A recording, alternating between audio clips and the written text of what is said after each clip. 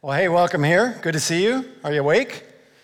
Yeah, that's good. Welcome to those of you joining us at the other campuses. You're going to need your Bibles open. We are carrying on. You should know that by now. We're in a long series through the book of 1 Peter. We're coming near the end. We are in chapter 5, and we're going to be talking about the first 5 verses of 1 Peter chapter 5. And it's an interesting text, and some of you, as you look at it, you might wonder, what is in this text for me? Because the text specifically addresses a group of people called the elders in the church. And you're like, well, maybe this text should just be cut out and given to the elders and they can deal with it and the rest of us can move on to read other stuff. But I've been praying that the Lord would have something to say to each one of us this weekend as we look at the role of leadership. One of the things I love to do is to read leadership books in every sphere, both political, military, business leaders, and then obviously spiritual and church leaders, and particularly loving to read the biographies of great men and women who have gone before us and the things that we can learn from their lives. And some of them I circle back around to. I've got my favorites over the years. One of the characters that I really, really like is a guy named Winston Churchill. Don't know if you've ever heard of him. Probably one of the most significant leaders in the 20th century, hands down.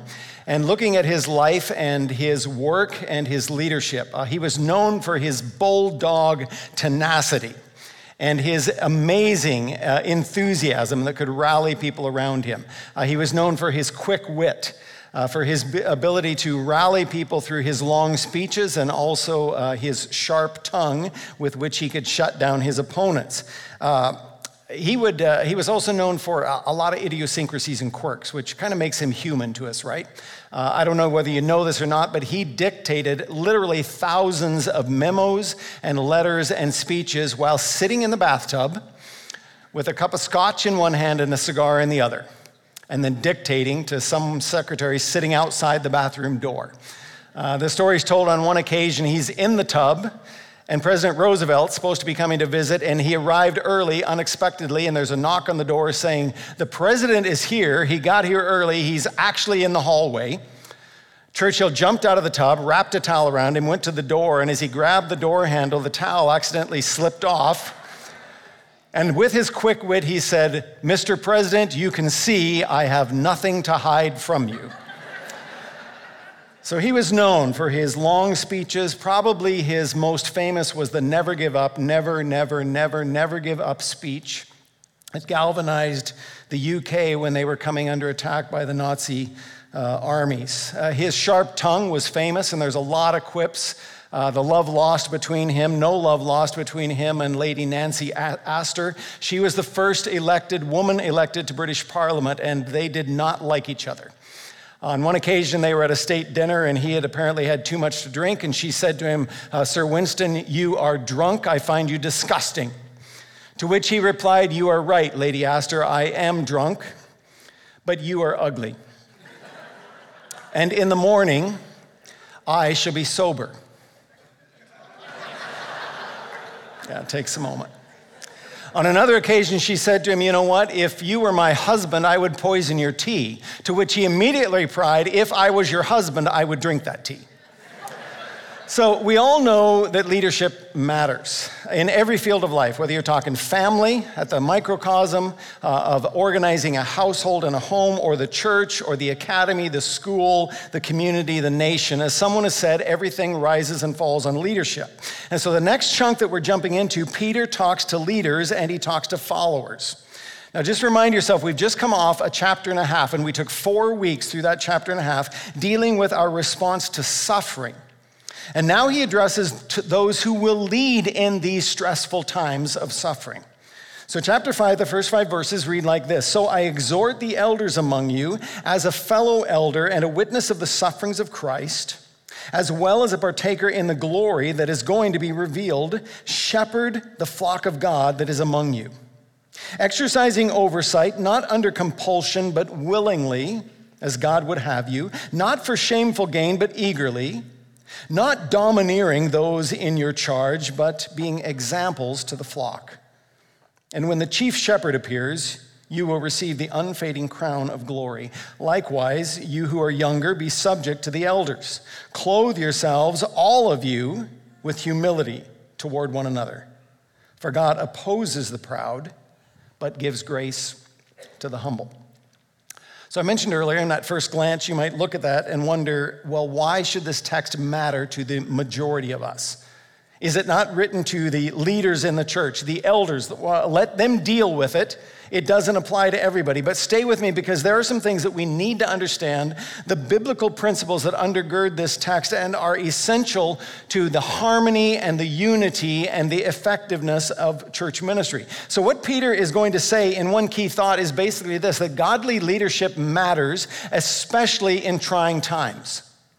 That godly leadership matters, especially in coming out of this last chapter and a half, during these times of suffering that these people were going into. So we're going to look at it from 5 angles. We're going to look at the leadership challenge, the leadership assumption, the leadership assignment, the leadership attitude, and finally, the limitations of leadership. They're all implied in this text. So let's jump in. Got a lot of coverage. The leadership challenge, first and foremost. Leadership is a daunting task at any moment in time, but especially in times of crisis. So if you know, and I'll just piggyback onto Churchill stories again, if you know his life, he came to power at the start of World War II, and he replaced Neville Chamberlain, which historians say was one of the weaker prime ministers in UK history. At all costs, Chamberlain did not want to go to war. And he at all cost wanted to appease Hitler. He wanted to negotiate peace. And France had fallen, Poland had fallen, Italy had fallen, but Chamberlain believed that there was no way Nazi Germany would ever drop a bomb in the UK. And so he wanted to negotiate for peace. And Churchill is famous for saying, you cannot negotiate with a tiger when your head is in its mouth. So he came to power at a very critical time. And in this context, Peter is talking about the suffering and the times of persecution and pressure that the church is going to come up against. And he has just said last weekend, judgment begins at the house of God. That the pruning and the refining and the purifying work of the Spirit begins first with God's people. And I think it catapults him into the very next thought. And if God is going to begin with his church, he is first and foremost going to begin with the leaders of his church. Now, there's several times in the Old Testament, and if we had the time to trace the history, we could literally spend hours going through texts where God takes on the shepherds of his people in the Old Testament when they're failing to do their jobs. One of the most pointed is Ezekiel 34 when it says, "Ah, shepherds of Israel, who have been feeding yourselves, should not the shepherds feed the sheep? The weak you have not strengthened, the sick you have not healed, the injured you have not bound up, the strayed you have not brought back, the lost you have not sought." So they were scattered because there was no shepherd. "Behold, I," this is the Lord speaking, "I am against the shepherds." It's a very sobering text. About 3 chapters there, Ezekiel 34 through 36. God comes after the leaders of the church, and in essence, he says, you're not doing your job, so I'm going to step in, and I will actually come and shepherd my people myself. I'll replace their hard hearts, their heart of stone, with a heart of flesh. I'll make a new covenant with them. I am going to be the great shepherd over my sheep because you're not doing your job. As you get into the New Testament, this theme is picked up as well, dealing with leaders and the responsibility of those who lead and teach and preach. And James 3 is one of the most pointed when it says, "Not many of you should become teachers, my brothers, for you know that we who teach will be judged with greater strictness." That's a sober word for anyone who would want to stand and teach God's people. And so you can see Peter's train of thought. God is going to purify his people. Judgment's beginning at the house of God. So let's talk to the leaders first. Let's talk to the elders. That's the leadership challenge. But next we see the leadership assumption. And I say that because Peter gives no explanation of who these men were or how they were appointed. He just simply addresses the elders of the church. And he assumes, and we assume by reading it, that these people knew who the elders were and what they were called to do. But let's take a moment and dig in. Elders, just quick biblical history. As God organizes the people of God back in the Old Testament, they're coming out of Egypt. The new nation is being formed. They're wandering in the desert. And God is basically giving them the Constitution and bylaws, the Articles of Confederation for a new state. And in Exodus 18, Moses is standing as judge over the people, and they come to him with all their problems. And his father-in-law shows up and says, Jethro, what you're doing, Jethro is the father-in-law, Moses, what you're doing is not a good thing. Now, every guy loves to hear his father-in-law say something like that. What you're doing is not good, son-in-law. And he says to him, here's what I suggest. Would you appoint leaders over thousands and hundreds and fifties and tens and let them judge the matters that the people bring to you? And then in the greater matters, they can come to you. And if you try to do it on your own, you're going to wear yourself out and you're going to frustrate the people. So appoint many, many leaders, a plurality of leadership. Later in the book of Numbers, he is told specifically to appoint a council of 70. So take 70 of those leaders and appoint them, and it is the precursor to what is called later the Sanhedrin, and you'll see that in the New Testament. The Sanhedrin was a group of 70 plus one, 70 leaders plus the high priest, and effectively they became the supreme court in Israel. All the major decisions, all the laws, the religious and the ceremonial law, the moral law were brought before the Sanhedrin for their ruling. So leadership is identified and called out in the Old Testament, the elders in the Old Testament. Now fast forward to the early church, the New Testament church. We're now living in the New Testament era, and there are two key offices in the church, elder and deacon. Elder and deacon. Those are the two key offices in the New Testament. Now just a quick comment on that word elder. Because the word elder is used in two different ways in the New Testament, and you can tell which way it's being used by the context. It's used in reference to age, and it's used in reference to an office. So sometimes elder simply means older. Sometimes that's literally what it means. The elder one, the older one. So the prodigal son, the younger son, and the elder brother, the older brother. Or Titus 2 is another example. Older men are to be sober-minded, dignified, self-controlled, sound in faith, in love, and in steadfastness. Older women, likewise, are to be reverent in behavior, not slanderers or slaves to much wine. They're to teach what is good, and so train the younger women to love their husbands and their children. So sometimes elder just means older. But in other cases, elder refers to an office in the church at least 16 times. It refers to a specific group of leaders. The very first mention is in Acts 11. So the church at Antioch in Acts 11 is sending a special offering to the church at Jerusalem, and it says this, so the disciples determined to send relief to the brothers living in Judea. There was a famine in Judea. And they did so, sending it to the elders by the hand of Barnabas and Saul. The very first reference to elders, and we have no clue how they got established. You go back to Acts 2 and 4, the apostles are leading the church in Jerusalem. And somewhere between Acts 2 and 4 and Acts 11, the apostles now have gone out on ministry all around the world, and to replace them, the Jerusalem church has appointed elders. We don't know how, we don't know what the process was. All we know is that they existed by Acts chapter 11. The next mention that we see chronologically would be in James. James chapter 14 says, is any among you sick? Let him call the elders of the church and let them pray over him, anointing him with oil in the name of the Lord. An important ministry of the elders of the church is to pray with people for healing. So our council of elders here at Northview meets monthly during the school year. So we meet every month. July we take off, in August we're on a retreat. So we meet 11 times of the year, but every month when we're meeting during the school year, a very important part of what we do, every meeting starts with a prayer time. And at every meeting that we have, it is an open invitation to anyone in the church to come with their prayer concerns. And every month there are individuals who come, and we break up in little groups with elders and these people coming in obedience to James chapter 5 that says, if you're sick, go to the elders, let them anoint you with oil and pray for you. So it's one of the things that we do. But the first official appointment, when we finally begin to see how it was done, comes at the end of Paul's first missionary journey in Acts 14. So he has visited all these churches, planted all these churches, then he's going back around visiting them. And he says in chapter 14, 23, and when they had appointed elders for them in every church with prayer and fasting, they committed them to the Lord in whom they had believed. And then one more. When Paul is writing to young Titus, a protege of his, he says to him, this is why I left you in Crete, so that you might put what remained into order and appoint elders in every town as I directed you. Now, that's 4 quick references. There's 16. We don't have time to go through all 16. But you've got enough data there that you can see the pattern that emerges in the New Testament. That when a new church is started, when a church is planted, when it is established, when it is begun, one of the key factors in the early days of the life of that church is to identify local leaders from within that congregation who will serve as elders in the church. Now, some of you, I can see it on your face, you're glazed over already. Why all this history? Especially those you watching at the other campuses. I can see through this camera, I can see that you're glazed over. Wake up.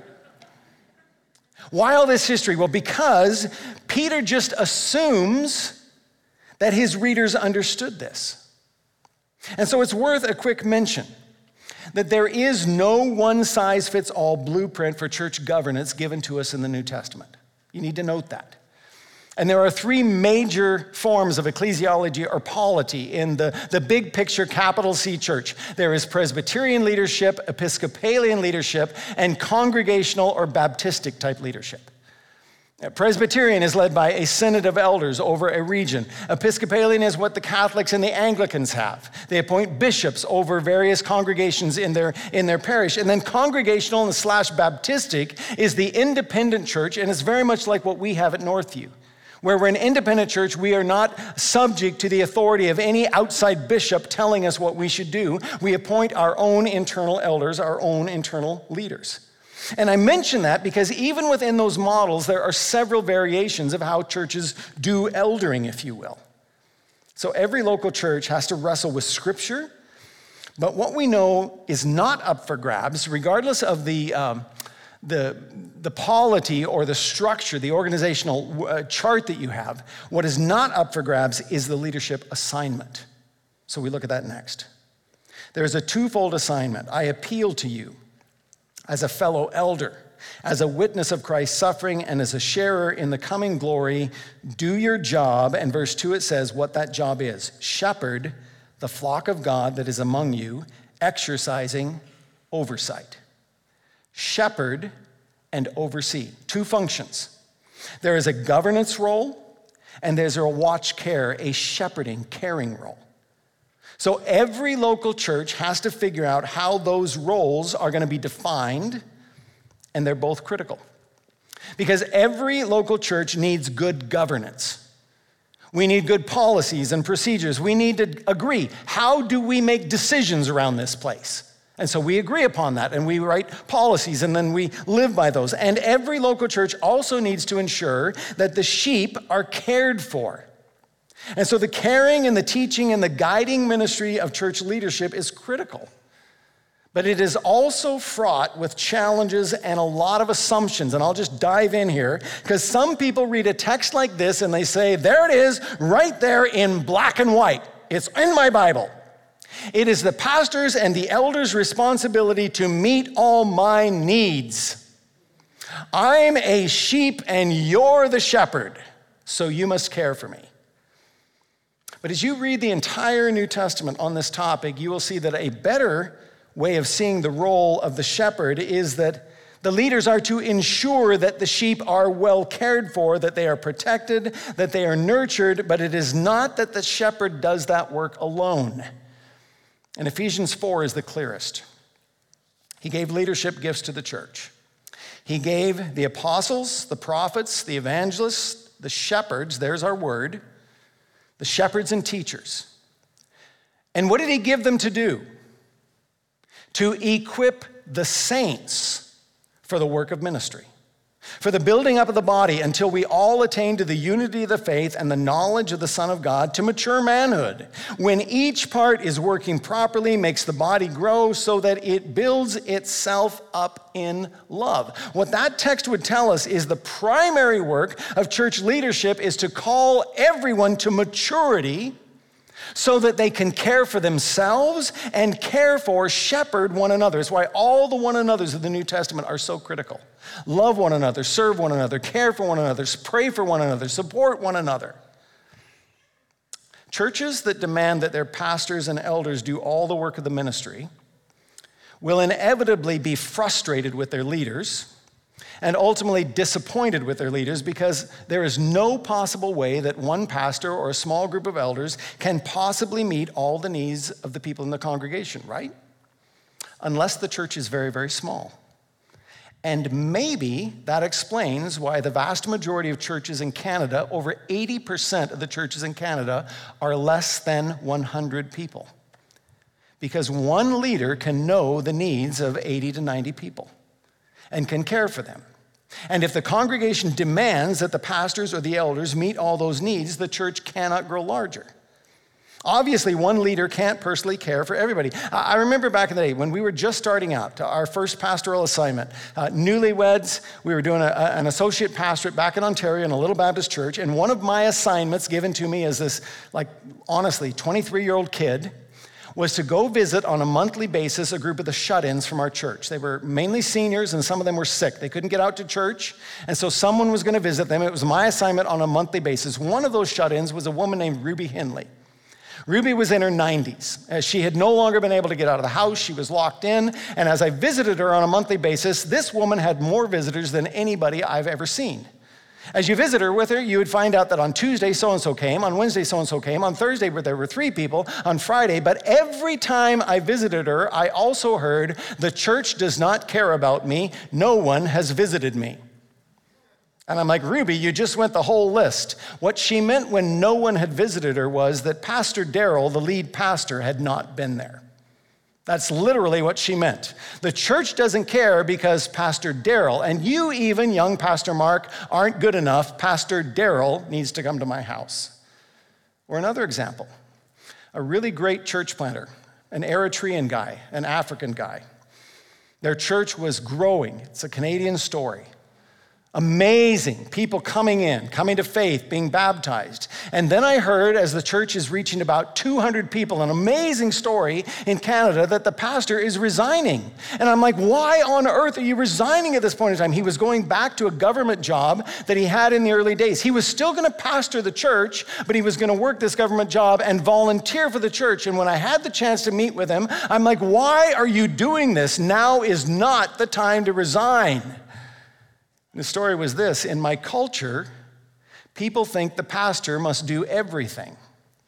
And so the only way I can break that mentality is to resign and get a regular job and then volunteer my time, and now I can teach the flock to begin to care for one another. The leadership responsibility and the assignment to shepherd and to govern, to ensure that God's people are well led and well cared for. But the attitude is critical. And so he goes on to speak of the leadership attitude with a threefold challenge. And the first is this, that it should not be under compulsion.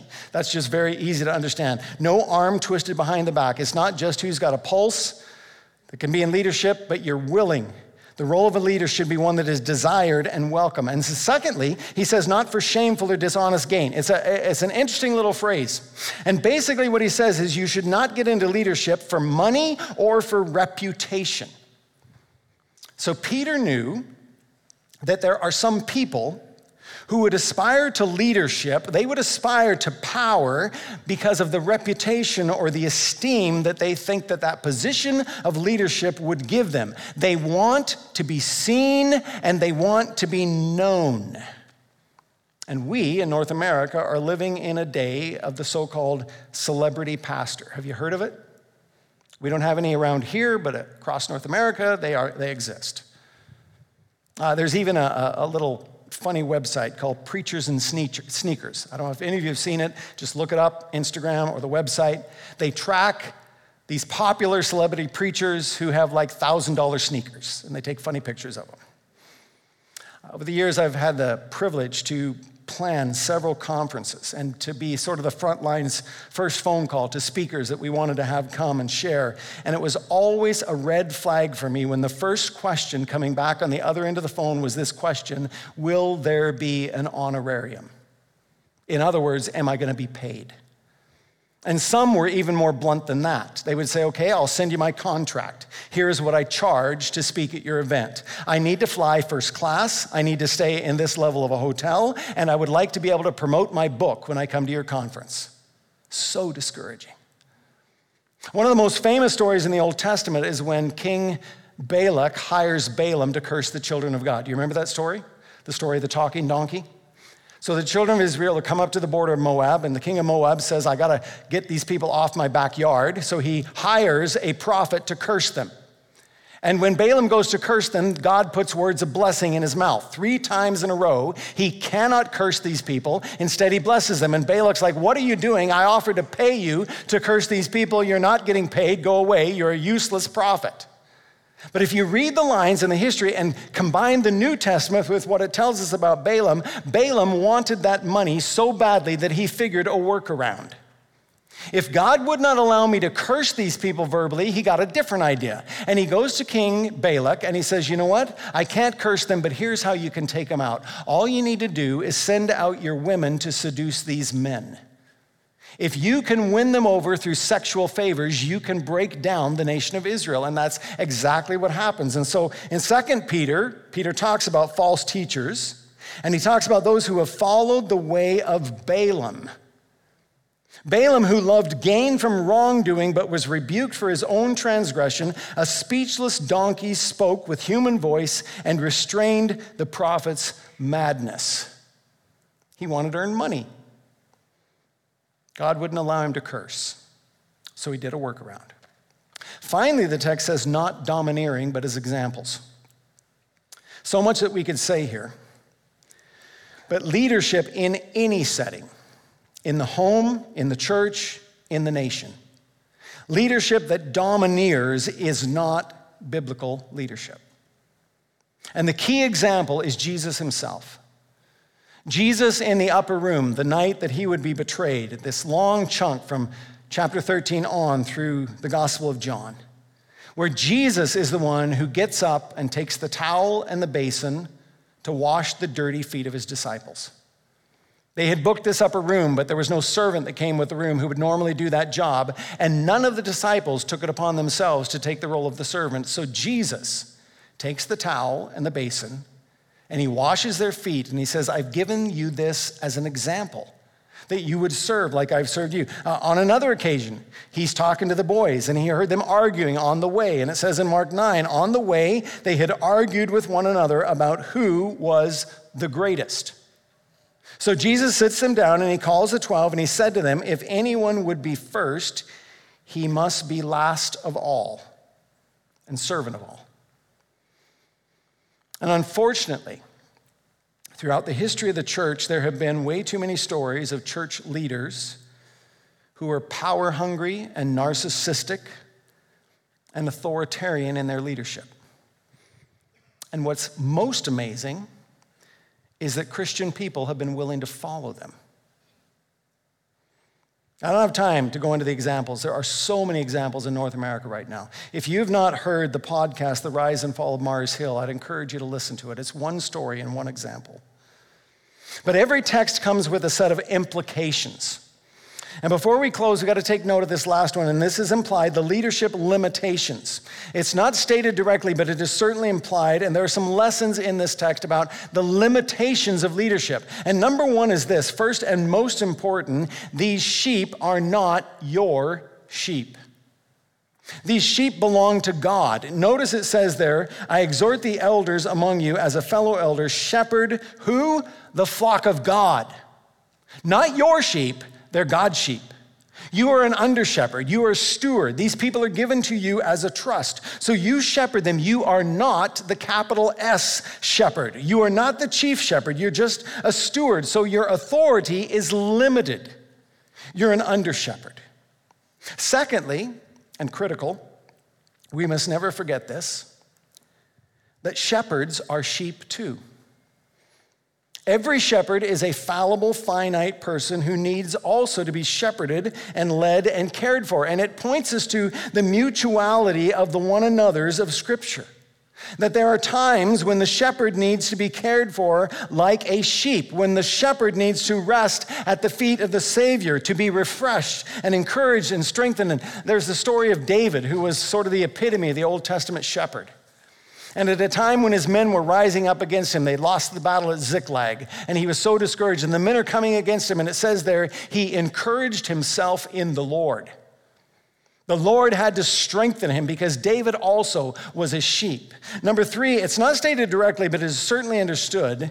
This is so important that followership is voluntary. This is such a frustration.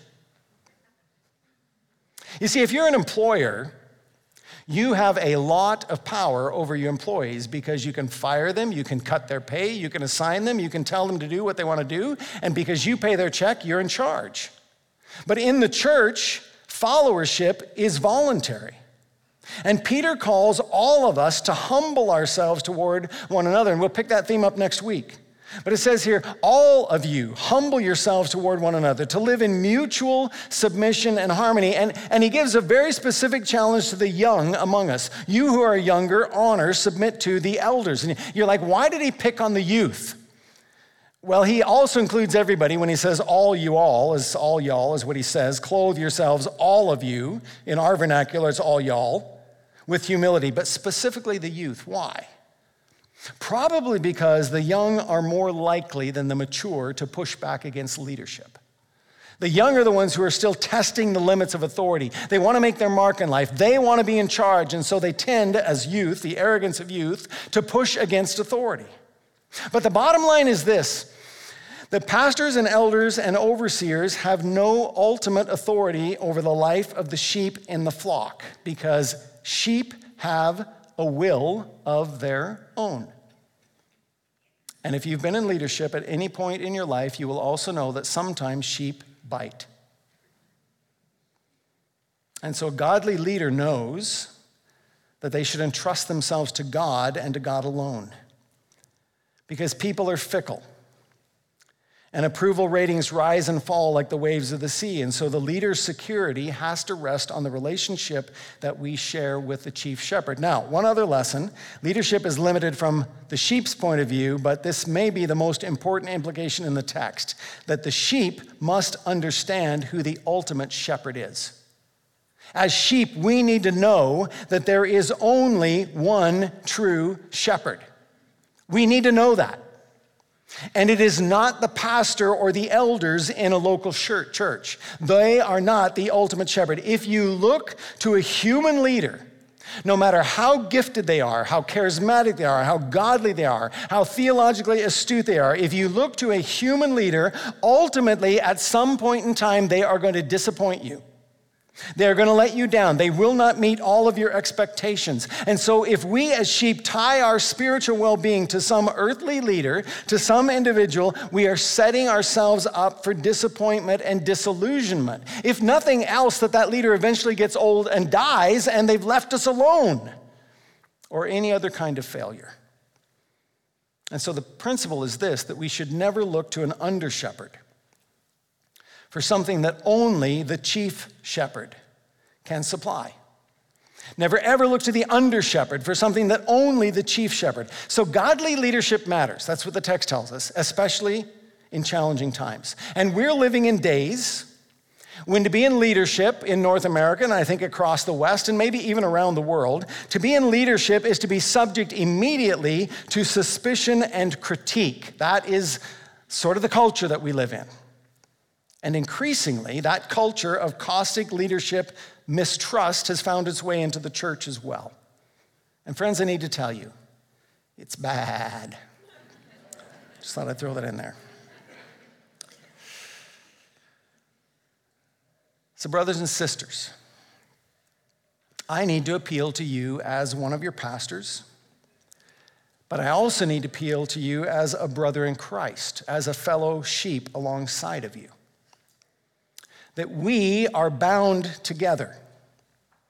We are bound together by our love of Jesus Christ, and by our love for his word, and by our love for his people, and by our love for his church, expressed in the local church expressions of congregational life. And so the question is, can we clothe ourselves with humility first and foremost towards one another? Because no one in leadership will ever get every decision right every time. Do you know that? And so will we pray for and affirm those God has called into leadership? And you say, well, why does it matter? Well, why does it matter? I write to you, elect exiles spread throughout Pontus and Cappadocia and Bithynia, those regions of Asia Minor. This letter going to several churches. I'm writing to you, elect exiles, because the heat is beginning to turn up. And so in our time and in our place in our culture, we need to be reminded that we too live in an alien land and that there is an enemy who would do everything in his power to steal and kill and destroy. And the quickest way to destroy us is to divide us. As Abraham Lincoln famously said, a house divided against itself cannot stand. And so just this week, I had a phone call with a friend, literally just this week. And his church is now navigating what we might call a legal divorce. One church is going to become two. And that's not a quick and easy process. You don't just do that overnight, because you have to register as a society, you have to get a charity number, you have to get approval by CRA, you have to register your society act, your constitution and bylaws. It takes many months. So this does not happen on a dime. Let's take one church and make it two overnight. It is a long, drawn-out process. And you ask the question, so why did this one church decide to become two? Was it a debate about the gender wars and the LGBTQ issue? Was it to do with some theological issue, the authority of Scripture, the inerrancy of God's Word? Was it to do with the deity of Christ and with baptism issues, or maybe some theory about creation or end times? No, it wasn't. It was debate over COVID-19. And when I hear stories like that, I wonder, have we lost our image and our vision of the great shepherd of the sheep? You see, under-shepherds come and go. Elders come and go. Pastors come and go. And leaders do not get every decision right every time, but what holds us together is that our Jesus Messiah is also the shepherd of our souls. And as we humble ourselves under him and before one another, then we ask the question, can we do leadership and followership differently than the world around us does? And oh, by God's grace, I hope we can say yes. That we will do leadership and followership differently than the culture around us. Yeah, we've got tough decisions to make. Every week, tough decisions to make. But we do them led by the Spirit of God and bound together in unity and love and support and encouragement and humility. And why? Because God opposes the proud, but gives grace to the humble. And I can't think of any other better way to close than to read the familiar and the powerful words to remind us of our great shepherd, the chief shepherd. So I'm going to ask you to stand with me. At all of our campuses, would you stand with me right now and read these out good and loud? We're going to read it slowly. We somehow tend, when we're reading, we just want to rush ahead. We're going to read it a little slow. Ponder these words, the chief shepherd of our soul. This is who we go to, not an earthly leader, but we say, as Psalm 23 says, the Lord is my shepherd. I shall not want. He makes me lie down in green pastures. He leads me beside still waters. He restores my soul. He leads me in paths of righteousness for his name's sake. Even though I walk through the valley, the shadow of death, I will fear no evil, for you are with me.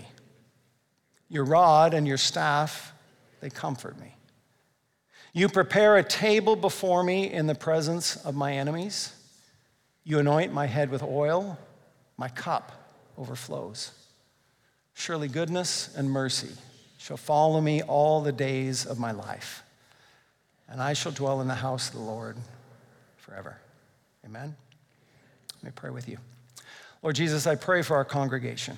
And Lord, I pray for congregations across this great land and around the world.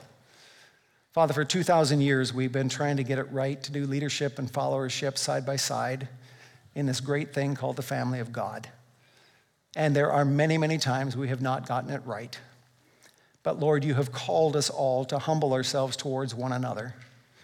You have called us to discern and to call out those from within us who will give leadership in the church.